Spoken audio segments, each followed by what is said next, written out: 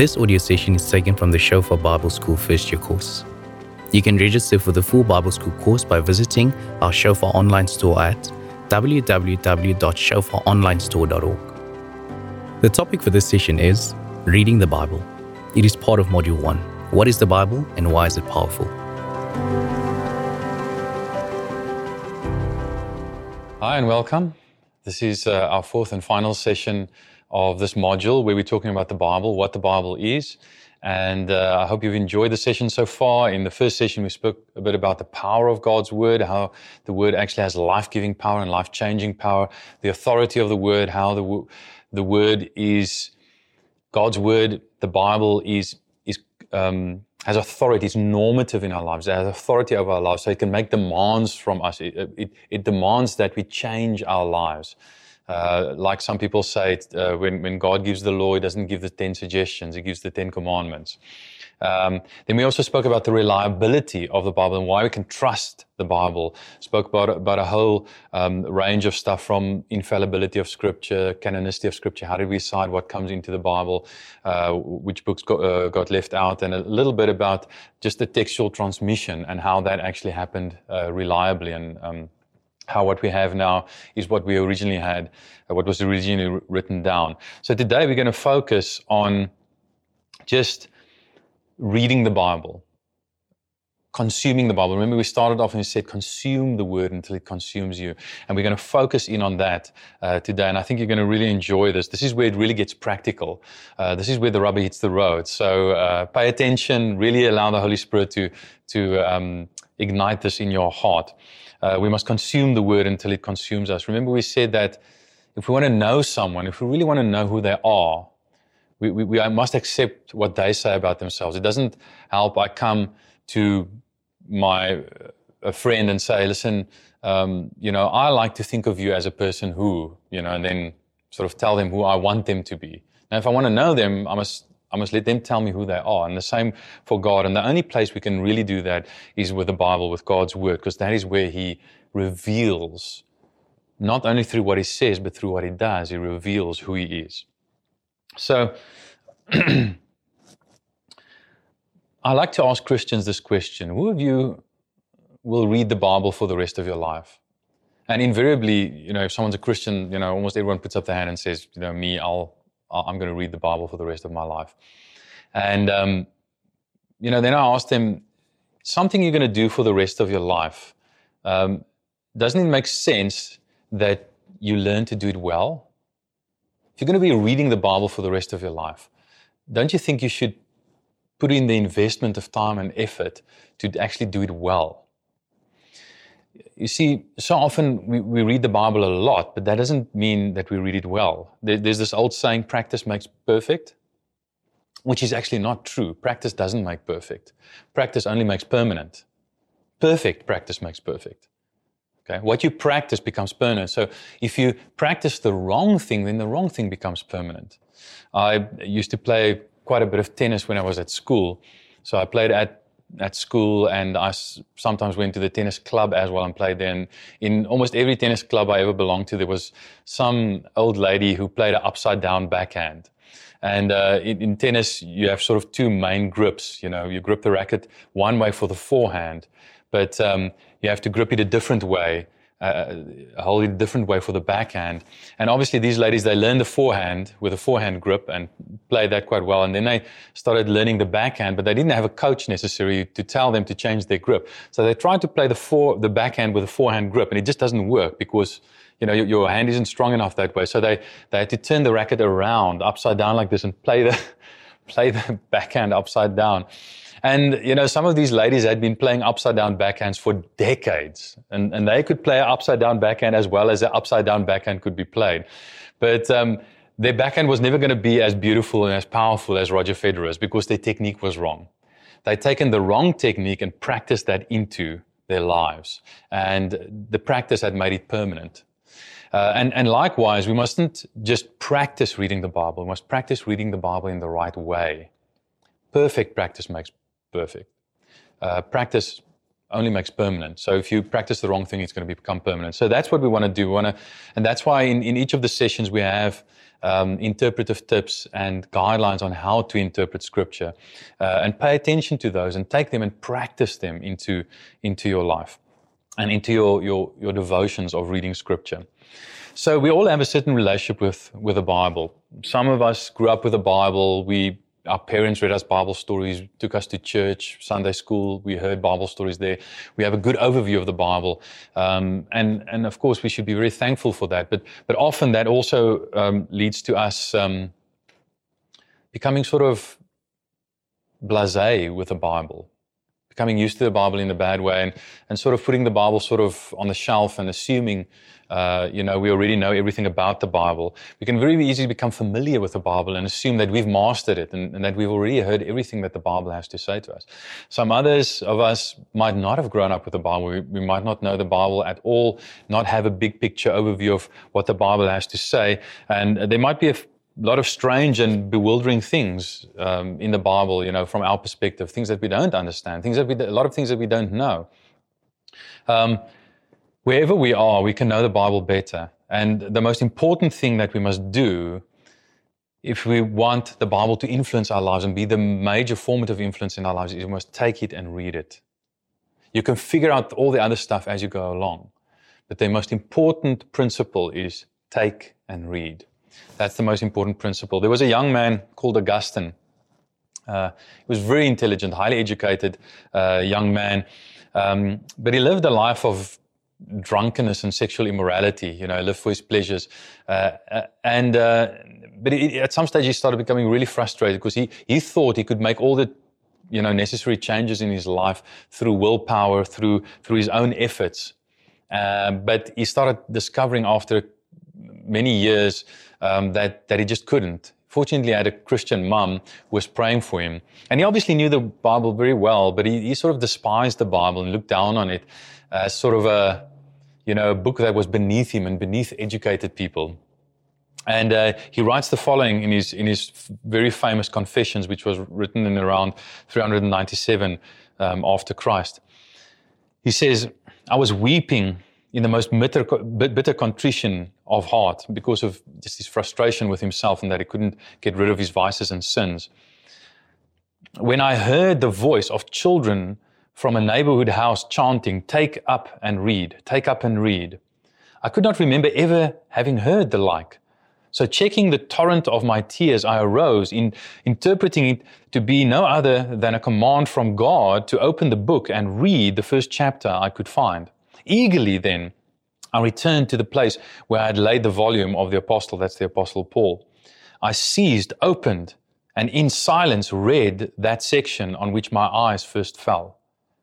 Not in revelry and drunkenness, not in licentiousness and lewdness, not in strife and envy, but put on the Lord Jesus Christ and make no provision for the flesh to fulfill its lusts. No further would I read, nor did I need to, for instantly at the end of this sentence, it seemed as if a light of serenity infused my heart and all the darkness of doubt vanished away. And that portion that he read was from Romans 13, verse 13 and 14. And it completely, the Word of God, remember we spoke about the power of the Word to give us life and to change our lives.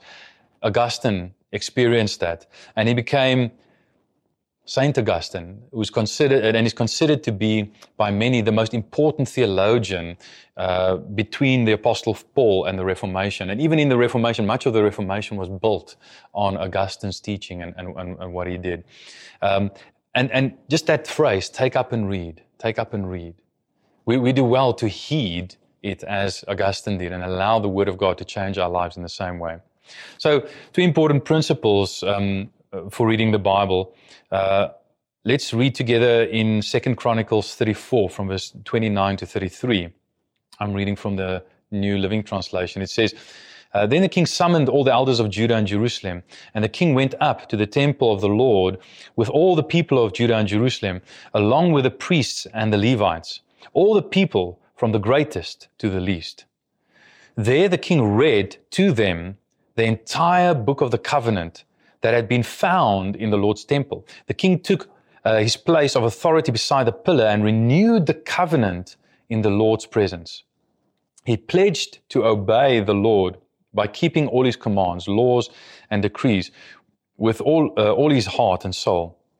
He promised to obey all the terms of the covenant that were written in the scroll. And he required everyone in Jerusalem and the people of Benjamin to make a similar pledge.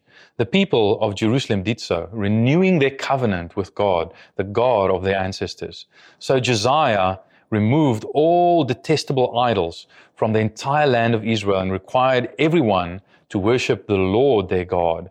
And throughout the rest of his lifetime, they did not turn away from the Lord, the God of their ancestors. So King Josiah led a revival in Judah. And a revival was necessary because Israel had drifted so far away from God's word that they'd actually lost it. The book of the law had been lost. No one knew it was anymore. And then one day when they were sort of renovating the temple and just, doing some, work on the temple, someone discovered this copy of the law and brought it to King Josiah, and he read it, and he was so struck, he was so cut to the heart that it changed his life, much in the same way that it changed Augustine's life, as we read from that quote. And as the leader, the king of Israel, he took it and he read it to the people and led them to renew the covenant and commit themselves to obey all God's commandments. And likewise, if we are children of God, if we are Christians, then we are in covenant with God. We are his covenant people. And our covenant with him is to obey him. Now, we don't obey him in order to be saved, but we obey him because we are saved. We don't obey him in order to be accepted. We obey him because we are already accepted and loved by him. So let's, in this passage, we learn two very important things. Firstly, we learn that we must prioritize reading the Bible. From experience, any one of you who've read the Bible a few times will know that not every time you read the Bible, you have this amazing experience of God's presence. And you don't every time sense God's presence and sense God's power. Sometimes it feels a bit dry. Sometimes it feels a bit boring. But here's a very important secret to having good relationships in general, and especially with God, and to personal devotions with God, whether it's prayer or Bible reading. Sometimes you have to press through duty into delight, as J.I. Packer says. You have to press through duty into delight. Reading the Bible, praying, spending time with your spouse, for that matter, or with your children, is both a duty and a delight. But sometimes we feel the duty more than the delight. But if you press through the duty, if you're faithful and press through the duty, eventually you start experiencing the delight of it. So like Israel, like Josiah, we'll do well to, and Augustine, we do well to take up and read. We read the Bible not to have an experience per se, but because we're in relationship with God and we want to hear from him. We want him to speak to us. Imagine you only spend time with your spouse if you really felt in love and infatuated and smitten with them. Or, you only spend time with your children if you really felt warm, fuzzy feelings towards them. That wouldn't be a real faithful relationship. That wouldn't be real love, actually. And it's the same with God. We don't only listen to him and read his word when we feel like it or when we feel warm, fuzzy feelings. We do it because we're in a committed love relationship, a covenant relationship with him. The second thing we also learn is to prioritize the reading of the Bible together. Since the Bible is so freely available nowadays, there are millions of copies of the Bible and different translations available. It's available electronically, so we can have it on our smartphones and tablets and stuff. We can carry it around wherever we are. And that's a good thing. It often means that reading the Bible has become purely a personal, individualistic pursuit, which is not a good thing. Both the Old and the New Testament was designed to be read communally. And most of the reading of the Bible was done communally. I mean, in those days, only 10 to 15% of people were literate, and they didn't have books and stuff.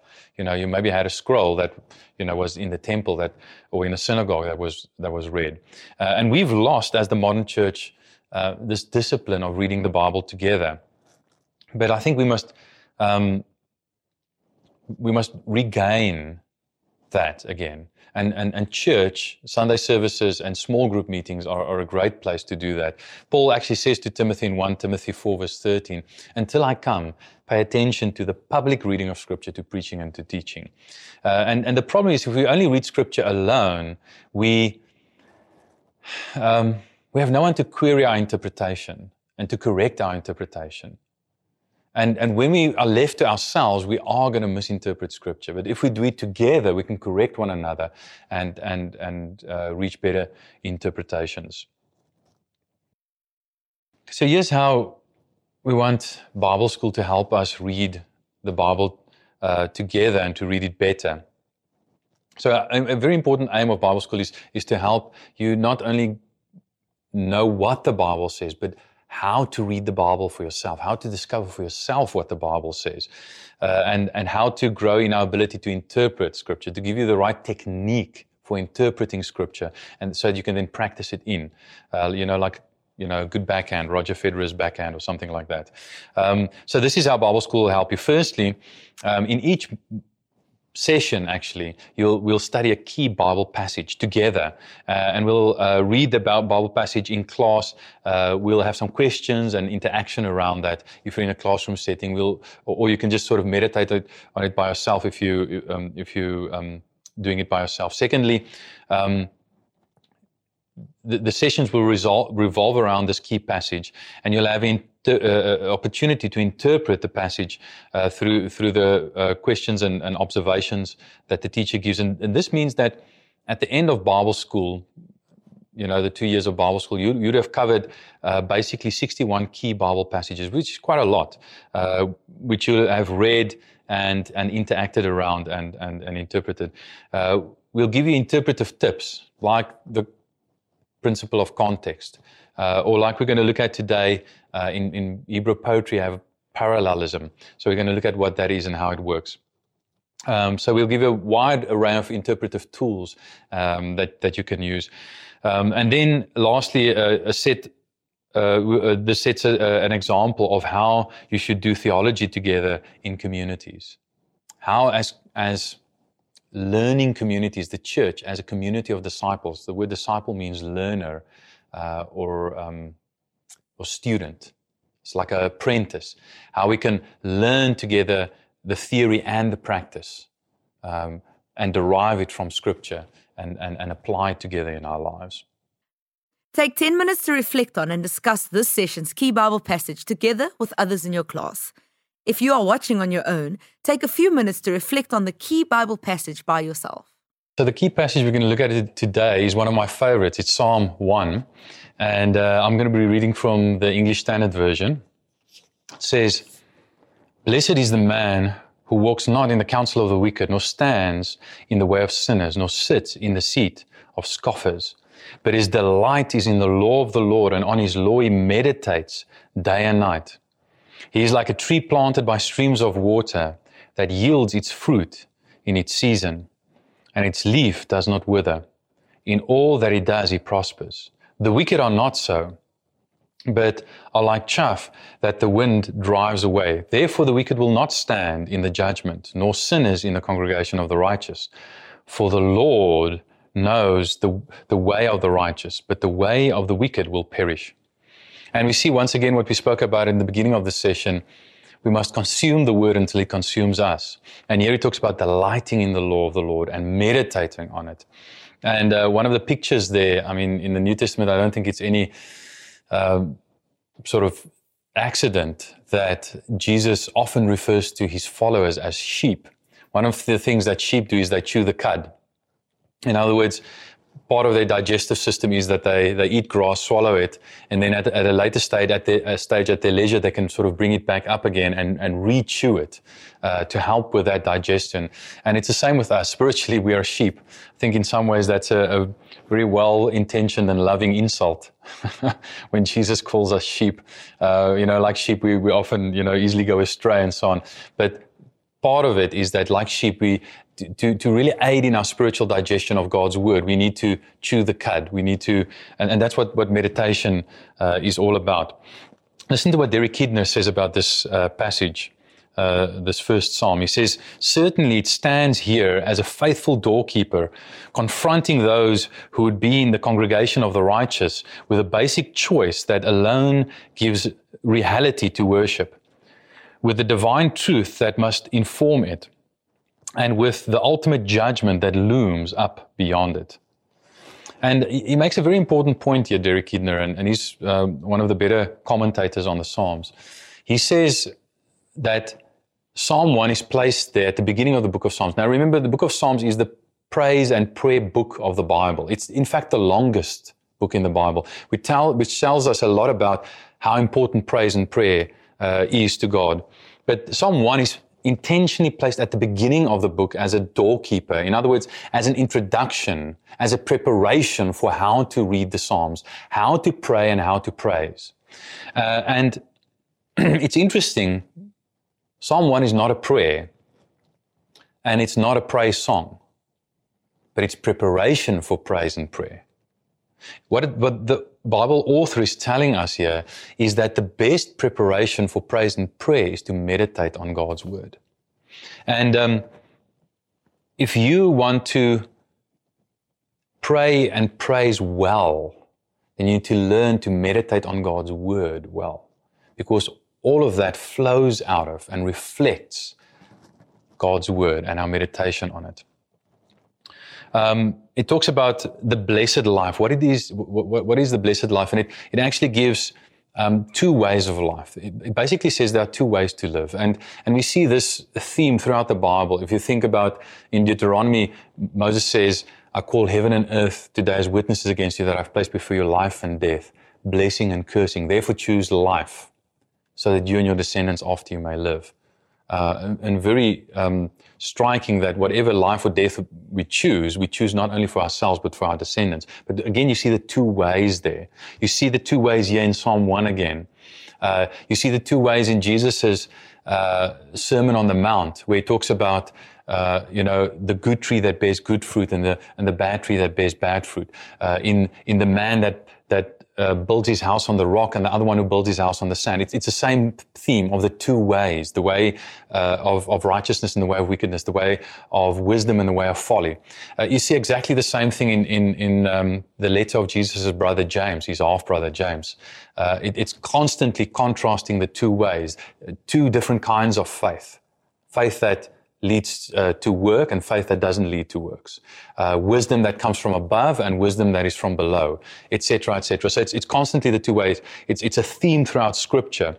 So there's that contrast. But the main focus of the Psalm is not on the two ways of life per se, but on what leads, what produces those two ways of life. In other words, it talks about the blessed life. What is the outcome, but specifically what leads to it? What is the cause of the blessed life? And we've got to ask ourselves the question, what is the most formative influence in our lives? Okay, what is the most formative influence in our lives? And here it shows us that meditation on God's word is not only preparatory for praise and prayer, but that meditation actually is inevitable. Notice it says, "Blessed is the man who does not walk in the counsel of the wicked, stand in the way of sinners, and sit in the seat of scoffers.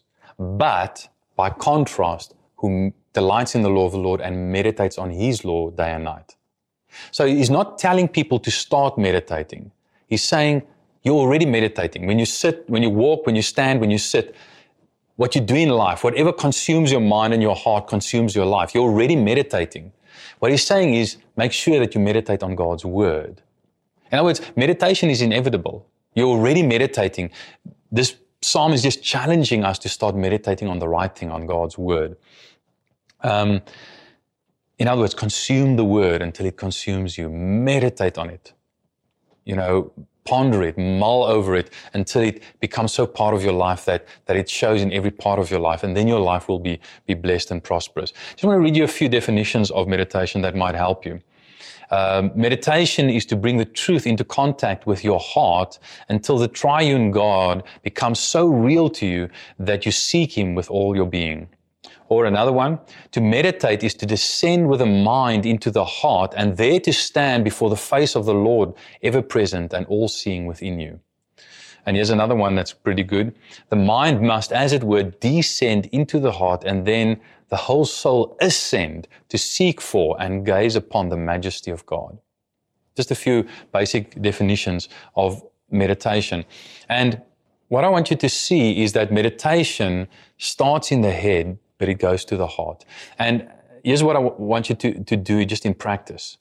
Between your time of Bible reading and prayer, insert a time of meditation.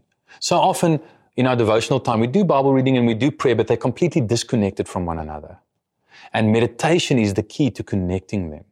I often struggle, as I think most Christians do, to take what I read in Scripture and to apply it practically in my life. So in other words, often I stumble between my intentions and my actions.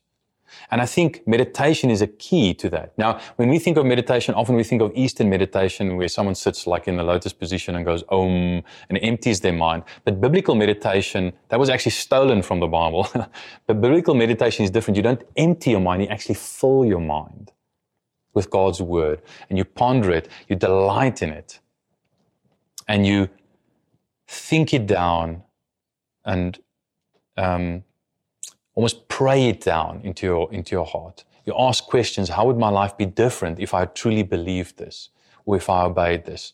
How would I think differently? And then, so meditation is preparation. Meditation is inevitable. We're already meditating. Let's just meditate on the right thing.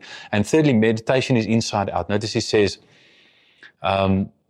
blessed is the man who delights in the law of the Lord. So it starts on the inside, and he uses a picture of a tree. Now, the roots of a tree are underground. You don't see them. They're on the inside. Just like that, it starts on the inside. So sensing with our hearts rather than thinking. So you start by thinking, understanding the passage, but then you, as it were, think it down into your heart and you start sensing it, start experiencing it. There's a difference between being told that honey is sweet and actually tasting that honey is sweet. And meditation is where you start tasting the spiritual realities of God. And then out of that naturally flows prayer where you pray those realities to God. It starts on the inside, delighting, but then the word meditation literally means to mutter. There's a scripture in Isaiah where it talks about, it uses exactly the same Hebrew word, and it says, like a lion growls over its prey. Now, I don't know if you've ever seen a lion or lions feeding it. Like they're on the prey, they're chewing it, they're eating it. And while they're doing it, they're sort of growling, a dog chewing a bone, And the Bible's, that's pretty much the word that's used for meditation. You gotta chew it like a bone, and sort of, there's a verbal aspect also, muttering it, pondering it, but actually saying it. So from delighting to muttering, and eventually it affects your life. Blessed is a man who does not walk in the counsel of the wicked, does not stand in the way of sinners, does not sit in the seat of scoffers. So it affects eventually what you believe, how you behave, and what you become. So it's inside out.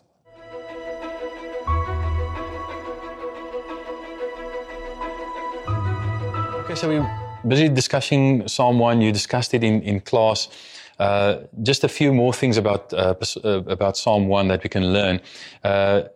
One of the tools, one of the literary devices that Hebrew poetry uses is called parallelism. Hebrew poetry, unlike English poetry, for instance, doesn't use meter and rhyme so much. Well, meter to some extent, but rhyme a lot less, which I suppose we should be thankful for, because that means it's much easier to translate, because you can't really translate rhyming. But the parallelism that is used, you can actually translate. So parallelism is where the same thing is said, just in different ways, either in repetition in a synonymous way or in a contrasting way, or in a way that adds something to what was said before. And the Psalms are full of that. One of the forms of parallelism is called chiasm, from the Greek letter chi or chai, the first letter in the Greek for Christos, which we translate Christ, is the chi. It looks like an X, and that's what it is. It sort of follows a B A pattern. And we see that, for instance, in the Psalm. In the last verse, we see it says, "For the Lord knows the way of the righteous, but the way of the wicked will perish." So it says, "The Lord knows the way of the righteous, but the way of the wicked will perish." The contrast, the way of the righteous and the way of the wicked. So I saw a Jewish translation of this where it says, "The Lord attends to the way of the righteous, but the way of the wicked will perish." And what that means is you are blessed when you experience God's positive attention on your life. And God will attend to, if you attend to God's word by delighting in it and meditating on it, if you attend to God's word, He will attend to your way in a positive way, and your life will be blessed. So you see that parallelism, but you also see it on a bigger scale. That's on a micro scale. On a macro scale, you see it in the whole psalm is actually in a chiastic form. So when it says, "Blessed is the man who does not walk in the counsel of the wicked, stand in the way of sinners, sit in the seat of scoffers, but his delight is in the law of the Lord, and on his law he meditates day and night." And then there's a change, and he starts using metaphors. And he says, "He's like a tree planted by streams of water that yields its fruit in season, whose leaf does not wither. In all that he does, he prospers. Not so the wicked, but they are like chaff that the wind blows away." So he uses a metaphor of a tree for the righteous, and a metaphor of chaff, the sort of outer husk of the grain, for which there has no root and has no nourishment in it, for the wicked. And then there's another change that goes where he says, "Therefore the wicked will not stand in the judgment, nor sinners in the congregation of the righteous. For the Lord knows the way of the righteous, but the way of the wicked will perish." So you see that same A1, B1, and then B2, A2 structure on a macro scale, that same chiastic structure on a macro scale in the psalm. So let's just look at that. In the A part, the beginning and the ending part, it signifies people in the presence of the community. They walk, stand, sit in the presence of others, and they interact with them. Some are righteous and some are wicked. In the B part, in the middle, it signifies a simile, a comparison, and in some ways a contrast of the righteous and the wicked to both botanical life, the tree and chaff. The righteous are stable, strong, fruitful, and alive. They are like trees planted by a river. The wicked are transient, weak, fruitless, and dead. They are lifeless like the weightless chaff, the outer husks of the wheat. And they're just blown around by the wind. They're unstable. The forces of life just blow them around. So you see that chiastic structure, and here's one of the interpretive tips. Look out for parallelism, but even more on a bigger scale, look out for the structure of a passage. Don't just look at what the passage says. First try and understand what is the bigger picture structure of the passage. What's the flow of the passage? How is it structured? I just also want to read you a few, just in continuing this discussion about meditation. Remember, we're talking about consume the word until it consumes you. And meditation on the word is a key way of consuming the word until it consumes you. So I just want to actually read you a few examples, and I think you'll find this very helpful and interesting, of people who have meditated on the word and really found it helpful. One is George Mueller. God used him powerfully to start orphanages in England, and I think more than 10,000 orphans passed through his orphanages, and he never asked anyone for money. But one of his keys to living such a powerful and life of faith was that he really meditated on God's word and prayed a lot. And listen to what he says here. He says, "The difference between my present practice and my former is this. Formerly, when I rose, I began to pray as soon as possible and generally spent all my time until breakfast in prayer. And this was the result. I often spent even an hour on my knees before being conscious to myself of having derived any comfort or humbling of the soul, and often having suffered much from wandering thoughts. I scarcely ever suffer in that way now. I began to meditate on the New Testament early in the morning, searching, as it were, every verse, not for the preaching, but for obtaining food for my soul. After a few minutes, my soul had been led to confession or thanksgiving or intercession. When thus I had done for a while, I go on to the next words of the verse, turning all that as I go into prayer, as the word may lead to it. It often astonishes me that I had not sooner seen this point or discovered the secret. And I mean, it's so powerful. We can all relate to that. You start praying and your mind wanders, and but when you meditate on the word, when you read the word, understand it, study it, and then meditate on it, naturally prayer flows out of it. So that's one example. Here's another powerful example from Jonathan Edwards. It says, I used to spend an abundance of time in walking alone in the woods and solitary places for meditation and prayer. I very frequently used to retire into a solitary place on the banks of the Hudson River at some distance of New York City for the contemplation on divine things and secret converse with God, and had many sweet hours there. I had then, and at other times, the greatest delight in the Holy Scriptures of any book whatsoever. Oftentimes, in reading it, every word seemed to touch my heart. I felt a harmony between something in my heart and those sweet, powerful words. I seemed often to see much light exhibited by every sentence and such a refreshing, ravishing food communicated that I could not get along in reading. I used oftentimes to dwell long on one sentence and to see the wonders contained in it. And yet almost every sentence seemed to be filled with wonders. I found from time to time an inward sweetness that used, as it were, to carry me away in my contemplations. I experienced a calm, sweet abstraction of soul from all the concerns of the world and fixed ideas and imagination of being alone, sweetly conversing with Christ and wrapped up and swallowed up in God.